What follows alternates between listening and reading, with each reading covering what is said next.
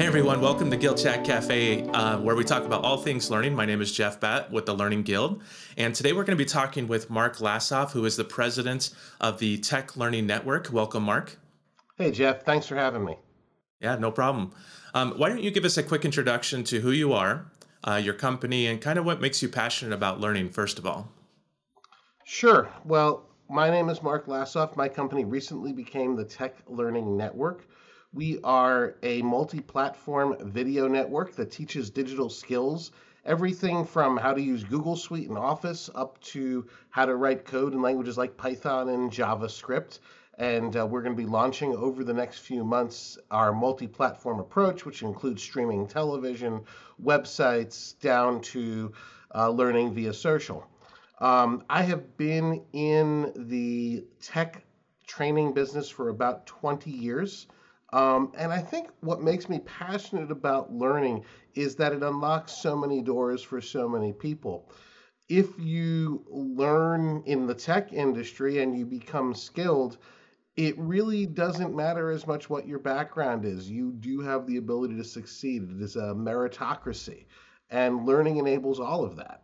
So I really appreciate people who are trying to better themselves through learning and those who make sacrifices to teach others. Awesome. Yeah, it's kind of like, it's there. The people can go out and they can learn. It's just whether they put the time in or find the right resources or something. So, Yeah, I mean, I think as an industry, we've been looking for this magic bullet that makes learning happen without work. And we haven't found it yet. I'd love to discover it, but I think that for those who are willing to put forth the effort, learning is an extremely powerful and empowering thing that you can spend your time on. I wish I was. I wish I had more time to learn some of the things outside of my profession and industry that I'm passionate about. But right now, most of my own learning is going into professional development, professional betterment. yeah, yeah. So, Mark, I know that you'll be speaking at Learning Solutions 2022, which is on April 20th, coming up in Orlando, Florida. And you're going to be talking about strategies to help somebody become a YouTube educator. So I have a couple questions that we're going to go through around that. And the first question is, how relevant is YouTube for somebody when they're wanting to develop these skills like you're talking about? If somebody wants to get better at programming or just, basic things like Word or Google Docs or something like that, how relevant is YouTube in learning those types of skills? So first off, YouTube is, after Google, the second biggest search engine in the world. More searches happen on YouTube than any place but Google. And of course, people know that YouTube is owned by Google, so you can kind of say Yeah. it's the same thing. But I think it's extremely relevant for the modern learner. As an industry, we act as if people are first going to turn to their LMS when they want to know something. And the reality is they're going to turn to Google. And they're going to search what they want to know in Google. And some of their results will come from YouTube, or they may go directly from YouTube.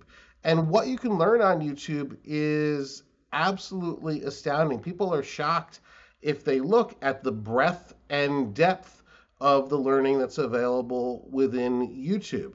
Any search term that you put into YouTube, if you want to learn about it, you have the ability to do so. And people think because it's free or because it's YouTube, the quality is poor, and that's hardly the case. There are a lot of people who are passionate teachers just putting up their knowledge on YouTube for fun or even for helping others, or the kind of the good feeling you get from helping others to learn. So YouTube is extremely important in learning.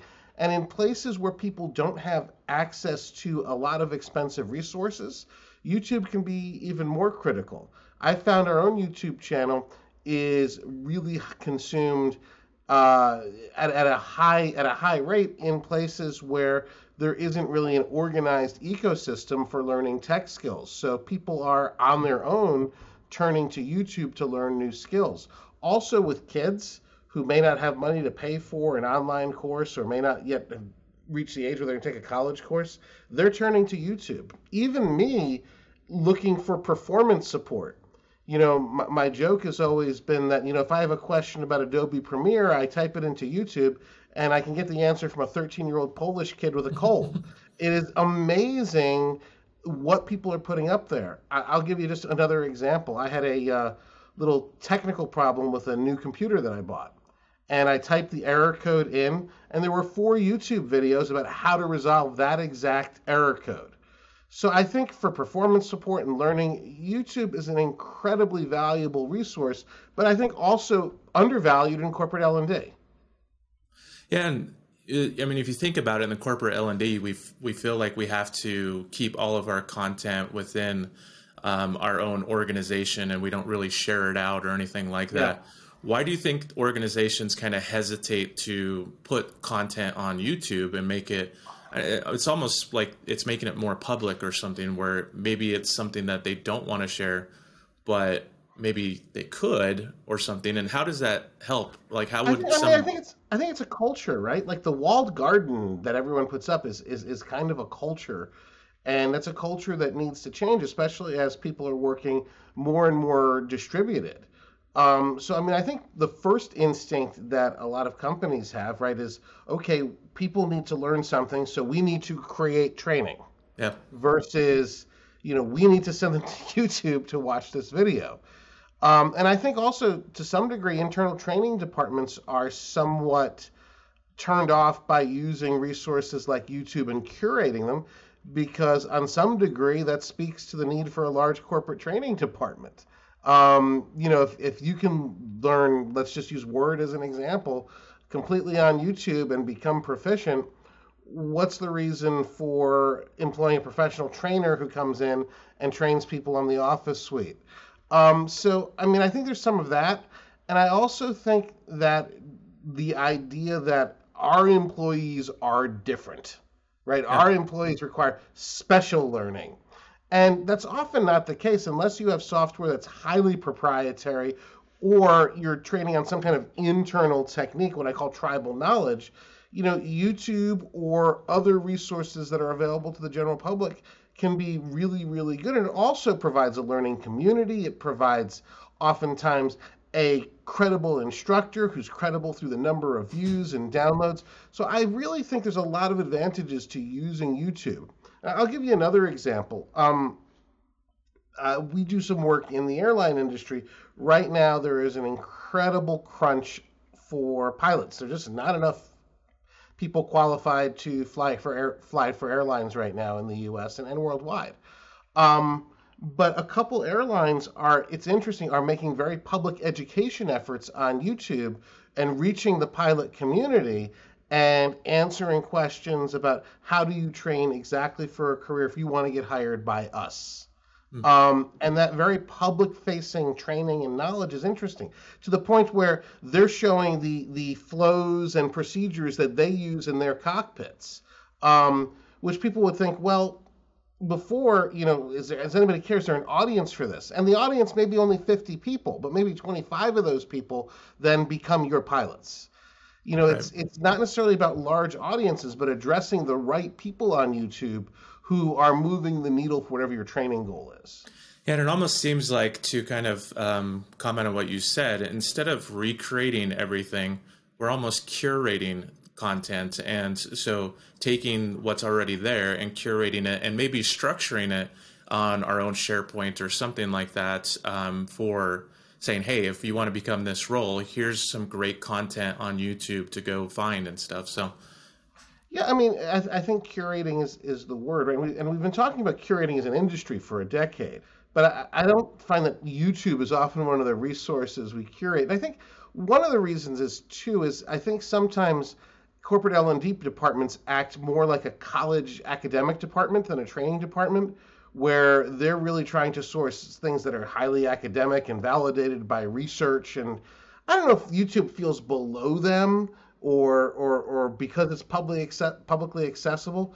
But what people generally need is the less academic, more directly applicable content that YouTube has versus showing someone a paper, unless you're in like a highly scientific environment, which my folks are not. I mean, it also kind of leads me to, I mean, I've seen organizations try to post, or even maybe just like regular consultants or something, try to post on YouTube, and they do it for a while, but then all of a sudden they stop doing it. What kind of Why do you think they get to that point where there's some hesitations or some they just feel like they're not getting the most out of what they're putting on YouTube?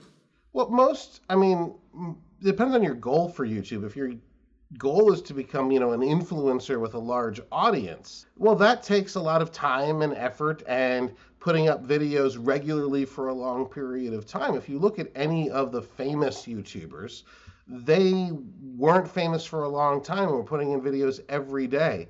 One of the famous tech YouTubers, a guy named MKBHD, is here on the East Coast. Very, very well known, probably the top tech YouTuber. But if you look back in his history, there's videos of him posting when he was 13 years old, posting his really terrible tech videos. And it took him years to grow that media company. So if you're trying to grow an audience and something like that's fairly mass appeal like tech, that's going to take a long time and everyday posting. But if you understand your goal is to reach a small section of the right people, L&D videos aren't going to get hundreds and hundreds of thousands of views for the most part. So you got to be satisfied with figuring out what your goals are and then reaching those goals. People also give up because, it's not as fun to do the 50th video as it was to do the first video. Doing good video is a lot of work and very time consuming. So, people are oriented towards immediate rewards. My own YouTube channel for our company has just shy of 60,000 subscribers. That took a long time to get there, but at that number, we're starting to see some of the rewards, including monetary rewards, of putting up content. We're currently going through a rebranding and a little bit of a change to our business process, but that YouTube channel remains central for us to reach audiences. And, if someone's going to search for a video on some specific HTML tag or technique, those are our people, right? Like, no one who's outside our audience is going to bother to do that. So one of the things that YouTube delivers is people who are highly affiliated with the types of videos that you're building, because otherwise people generally wouldn't search for videos that are instructional unless they really have a need for them or are very passionate about that topic. Yeah. And I think it's also a process. Thinking of my own kind of venture into YouTube, I took a look. I've been doing it for a couple years now, and I took a look back at my old videos and compared to my current videos, and I could see that progression, which I think times we kind of give up. We're like, oh, we're not there yet. We're not going to get there. And we just kind of give up. But like, it takes time, like you're saying, it takes equipment. It takes, just kind of playing around with different concepts and different topics and different things. So that does lead me to my next question is like, what kind of skills, if somebody's wanting to do this, an organization is wanting to do this, what kind of skills do they need to be able to do this? What kind of equipment do they need to get started with posting to YouTube? I'm a big proponent of starting simple. Like, until you've exhausted every feature on your iPhone, use that to record. Buy a few lights and buy a microphone, but start inexpensive, because Google did a big study and showed that having information that people are passionate about, that is relevant, is, I think, 2.5 times more important than good production value. And having that information or those topics that people are passionate about, those niche topics people are passionate about, is 4 times more important than having well-known celebrities in the videos. So those numbers show that you can start small, and as you build an audience, you will naturally start to build your own equipment list and build studios and things like that to improve the quality of your videos. But one of the things that people go to YouTube for is this idea of this one-to-one relationship with the YouTube presenter. They're looking at the YouTube presenter as their friend who's talking to them one-to-one. They don't want like a big-time broadcast. It's not Wheel of Fortune, it's a conversation. And you'll notice that the ethos and kind of the zeitgeist of YouTube is conversational. People going back and forth having a conversation. And so if you can start small and intimate, that's going to win you your initial audience. As your audience grows, I think people naturally progress into, the more expensive studio camera and the lighting and stuff. We've got a fully equipped green screen studio. But the reason we have that is to record our professional courses, our online stuff. Sometimes for YouTube, we will record with a cell phone and make it more intimate because people really want that intimate space. They really follow creators on YouTube that they like, that move them personally, and that are talking about something that they're passionate about. I think it's the topic and subjects that get people to the creator to begin with through search, and then it's the creator's own personality that keeps them coming back and, Yeah. and wanting to see them more. And I think, looking at YouTube channels, one of the common things, to help your YouTube channel be successful is user engagement, like you're talking about. So the personal touch, or even like presenters saying, hey, comment on this, or like and subscribe, Sure. different things like that, which create that engagement. But Yeah, what other, it's social yeah, media, Jeff, right? I mean, it's like anything else. It's the social is first. So people want to have conversations like on Twitter through the comments and even off of YouTube on other properties that the YouTube presenter may have or own. So, what's real common is for a YouTube presenter to have a Discord presence. And, the videos are on YouTube, but the conversation is happening on Discord. But the conversation is a big part of this, and access to the YouTuber is important. And one of the mistakes I see corporate L&D make when they try and go on YouTube is, one, they go on as corporate L&D, not as, Bill or Mary, the expert on X, Y, and Z. But I mean, there have been some approaches that have worked really well, especially in food, where, for example, companies that had a vegan food line have gone on and done recipe videos that just included their products. It wasn't a sales thing, but they just did things that their audience was looking for and kind of mentioned their products as an oh, by the way. So there's ways of doing it that are not so aggressive. I mean, if you're a corporate L&D department trying to go to YouTube, you probably have some messaging that you want people to know about beyond just your organization. So you've got to make that palatable for people who aren't necessarily sitting in your building. Well, I guess people don't sit in your building anymore, but people who aren't, part of your company, in order for them to get the message. yeah. And one other concern that I had, and maybe you can speak to this as well, is, and you do the same thing. I mean, you do have in your business some point where you want people to go and buy something or subscribe or to something. But what would you say to someone who's saying, okay, well, I want them to go purchase my course, but I don't want to give too much away on my YouTube channel? How does posting like content on YouTube actually help, or if it does help, actually funnel people to your courses? Yeah. So first of all, I think if we take a step back, I think every organization has to realize that in the current milieu that they are a media company, and that the media that every company produces is an important part of how they communicate their brand, how they communicate their marketing, and how they communicate their training and learning. So if you take a step and look at it from that perspective, I think you do a lot of sales enablement and you do a lot of training enablement by putting as much out there as you can.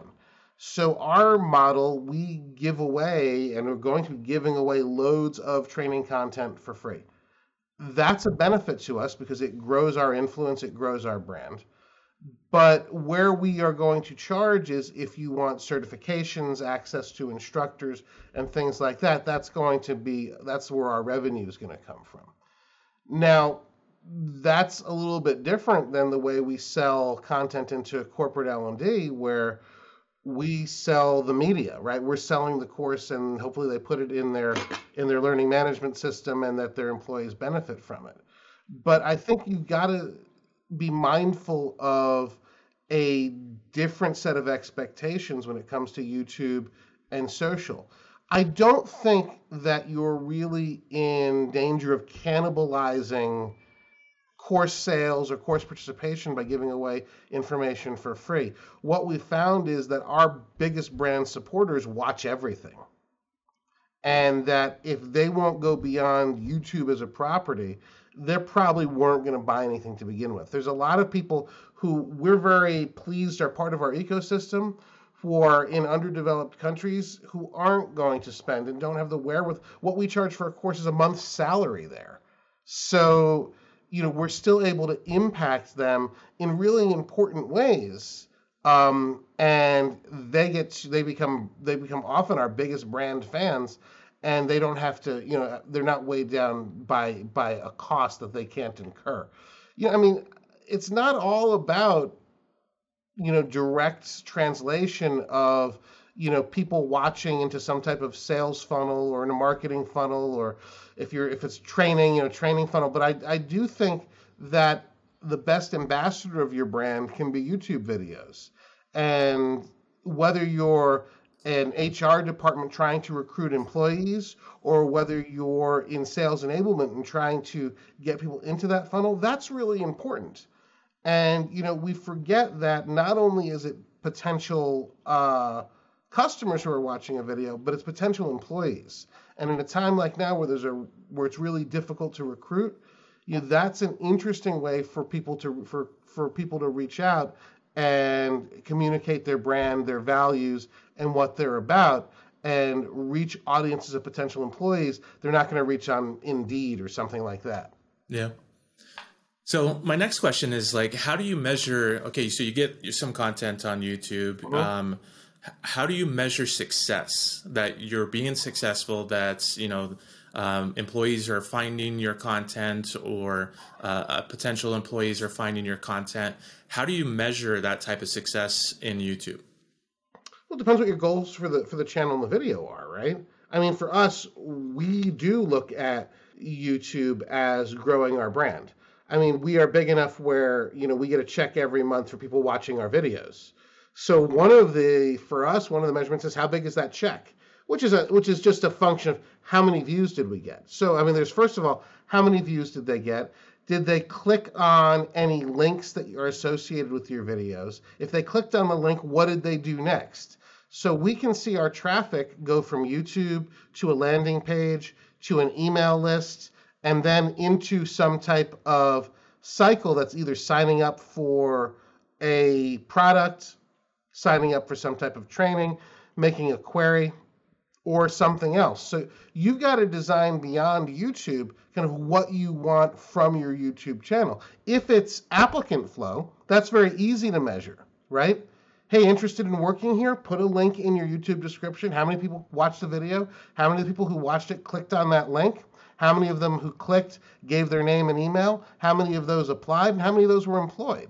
You got to look at the narrowing funnel and the fall off at each point. If your goal is sales enablement through training, which by the way is huge right now, right? There are companies that pay us to train people in their product or technology in order to enable sales. So, for example, if you are a company, and I'm going to use someone who's huge, like Salesforce, training people in over-the-phone sales makes a lot of sense, because what you're doing is, you're providing good training for people who are already your customers, but you're also providing training for people who aren't your customers, who will then become affiliated with your brand, interested in what you have to offer, and more likely to become part of that Salesforce ecosystem. Awesome. Yeah. What would you say to somebody if for some reason they still can't use YouTube? They're not convinced YouTube is just not going to work in our organization. Are there other tools or other methods that you could say that they might want to look into, not naming specific tools, but without, that would give them the same kind of impact as YouTube without posting videos on YouTube? I mean, YouTube's not an imperative. You don't have to do it. But I will say again, if you're interested in being where the people are, then you want to look at YouTube. More people will watch a video on YouTube tonight than any program on any TV network. Soon it'll be more people will watch a video on YouTube tonight than will watch TV. We may have surpassed that already. YouTube is, if you were my age, YouTube is the network television of the modern era. And it's democratized access to huge audiences because if you have good content, you will grow an audience. Now, if you're not interested in that, well, there's loads of ways you can still use video in powerful ways. For example, there's a lot of companies that offer, for example, YouTube's within your walled garden, meaning your own kind of YouTube-like presence, but only your employees can access it. And I think, what's interesting about that is you have a way of communicating with employees that feels contemporary, that's interesting, that's easy to update, that can change as the needs of your employees change simply by posting a video every day. And, the video shouldn't be the CEO yammering on about this, that, or the other thing. The video really needs to connect with employees in ways that are important to them. So, creating a corporate YouTube or an internal YouTube, I think, is another option that you can look at. And if you're interested in, pushing video out, you can host it in any one of a dozen places like Vimeo, and then bring your audience to it. There's a lot of different options. I'm a big fan of YouTube in cases where you want to access that huge media audience, and that will benefit your company in some way. And I think almost every company can benefit from reaching those huge audiences, not just for sales, but for employee recruiting, for branding, and about a half dozen other reasons.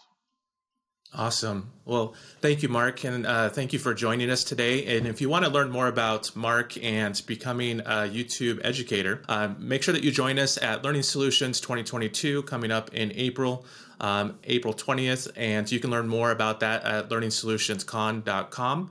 And that's it for our episode of Guild Chat Cafe. So make sure you like and subscribe to this channel.